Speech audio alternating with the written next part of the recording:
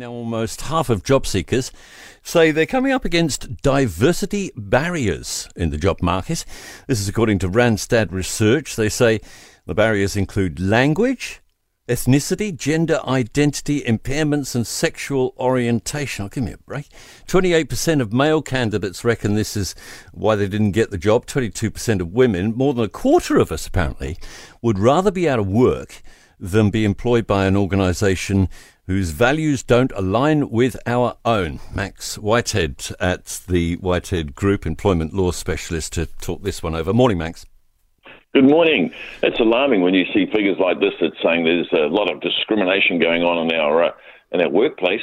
If you know what, Tim? I'm really suspicious because is this really like people's opinion or a perspective over actual fact? Well, good on you, because I was tempted to call bullshit on this one. And I'm wondering if, sour grapes might actually have a bit more to do with it in some of these cases. These are people saying, oh, this is why I can't get a job, isn't it? Aren't they? I think that's exactly the reason, because if you miss out on a job, it's never you. You couldn't put any blame on yourself.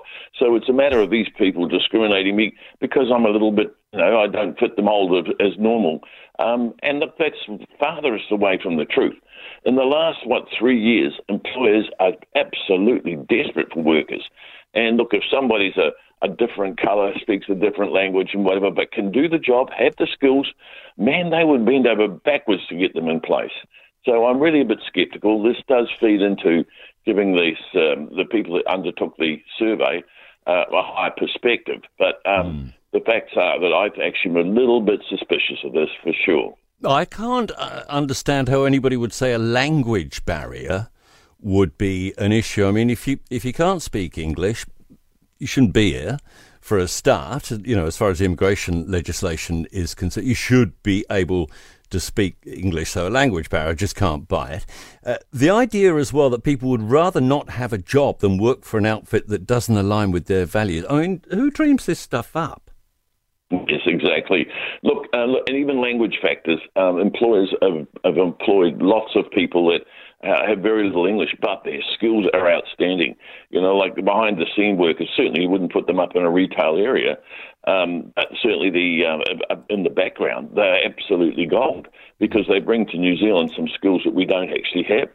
And so I'm like yourself, a little sceptical over this, but the facts are I think there's a real perception out there of persecution. I think some of the particularly younger ones feel that, I've been persecuted against and I deserve, a better treatment than that, which, admittedly they do. And employers, they've got to have this policy in place that they're diverse. But the reality is, there is subconscious bias goes on from time to time, and it does occur.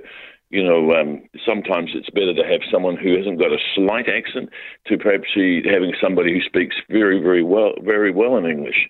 Okay. But does that make them the better worker? Well, who knows? So as an employer, how do I avoid getting into trouble over that kind of an accusation? Well, I have a policy as a good start. But the other factor is most employers will never tell you the truth why they didn't employ you. So, and that's where people have these perceptions. So employers pick your words very carefully. I recall being in the media many years ago for an employer that openly said, look, I didn't employ because we had enough women in the workplace and I wanted a gender neutral. So he said this publicly as well, and of course, bingo, he got prosecuted. But I'll bet. The idea is to be very careful, isn't it, Tim? I really appreciate your expertise as well. 3.9 yesterday. Do you think that's roughly where it is? Unemployment. Unemployment, yes, I think it is roughly at that thing, and I actually think it's going to go up. A lot of us smaller employers particularly are going through hardship, so we're going to see that figure rise in my view. Look, I don't know why these big economists are saying, look, isn't things exciting for the future? I really am a little bit concerned, and that's what it feels like on the ground floor. People aren't spending, they're being very careful, and that means less jobs. Grateful for your time. Have a good day. Max Whitehead, employment law specialist at the Whitehead Group. For more from Early Edition with Kate Hawkesby, listen live to News Talk ZB from 5 a.m. weekdays or follow the podcast on iHeartRadio.